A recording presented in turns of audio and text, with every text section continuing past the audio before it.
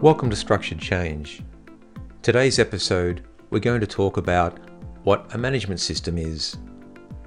Now, for those of you who are working in large corporations, you may think of a management system as your big computer systems, your procedures, your quality management system, your environmental management system, safety management system.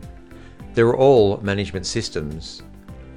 If you then step out from the term management system and consider, what is my system of work? How do I convert demand into output or product?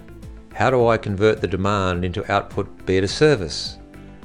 Well, my management system can also be referred to as, what is my level of assurance that I wish to have in my organization, that I can step away without supervision or without scrutiny and be assured that value will be generated through the assets in the organization. Well, a management system, when set up correctly, will do just that. In the other episode of What is Asset Management, we refer to the balance of cost, risk and performance.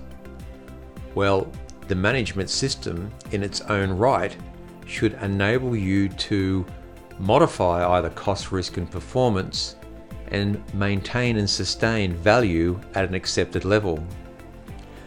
A management system, as we may know it as being a set of procedures, work instructions, a computer system, etc., anything that supports workflow. A management system could also be just relying on people's skills.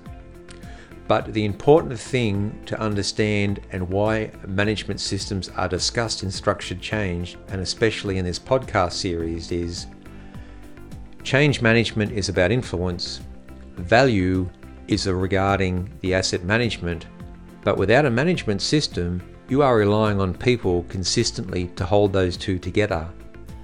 And in the world as we know it, it simply isn't sustainable. We need a management system of some type.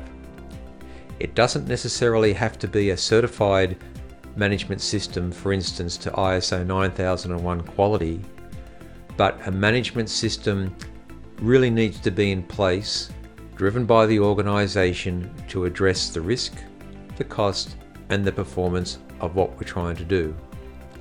As we move through these series of podcasts, we'll delve deeper into the structure of a management system and how, through both management and leadership, a management system can be very much a low-cost way of assuring value and sustainability from your assets, and people are aligned and facing in the right direction and allowing culture to be improved or uplift.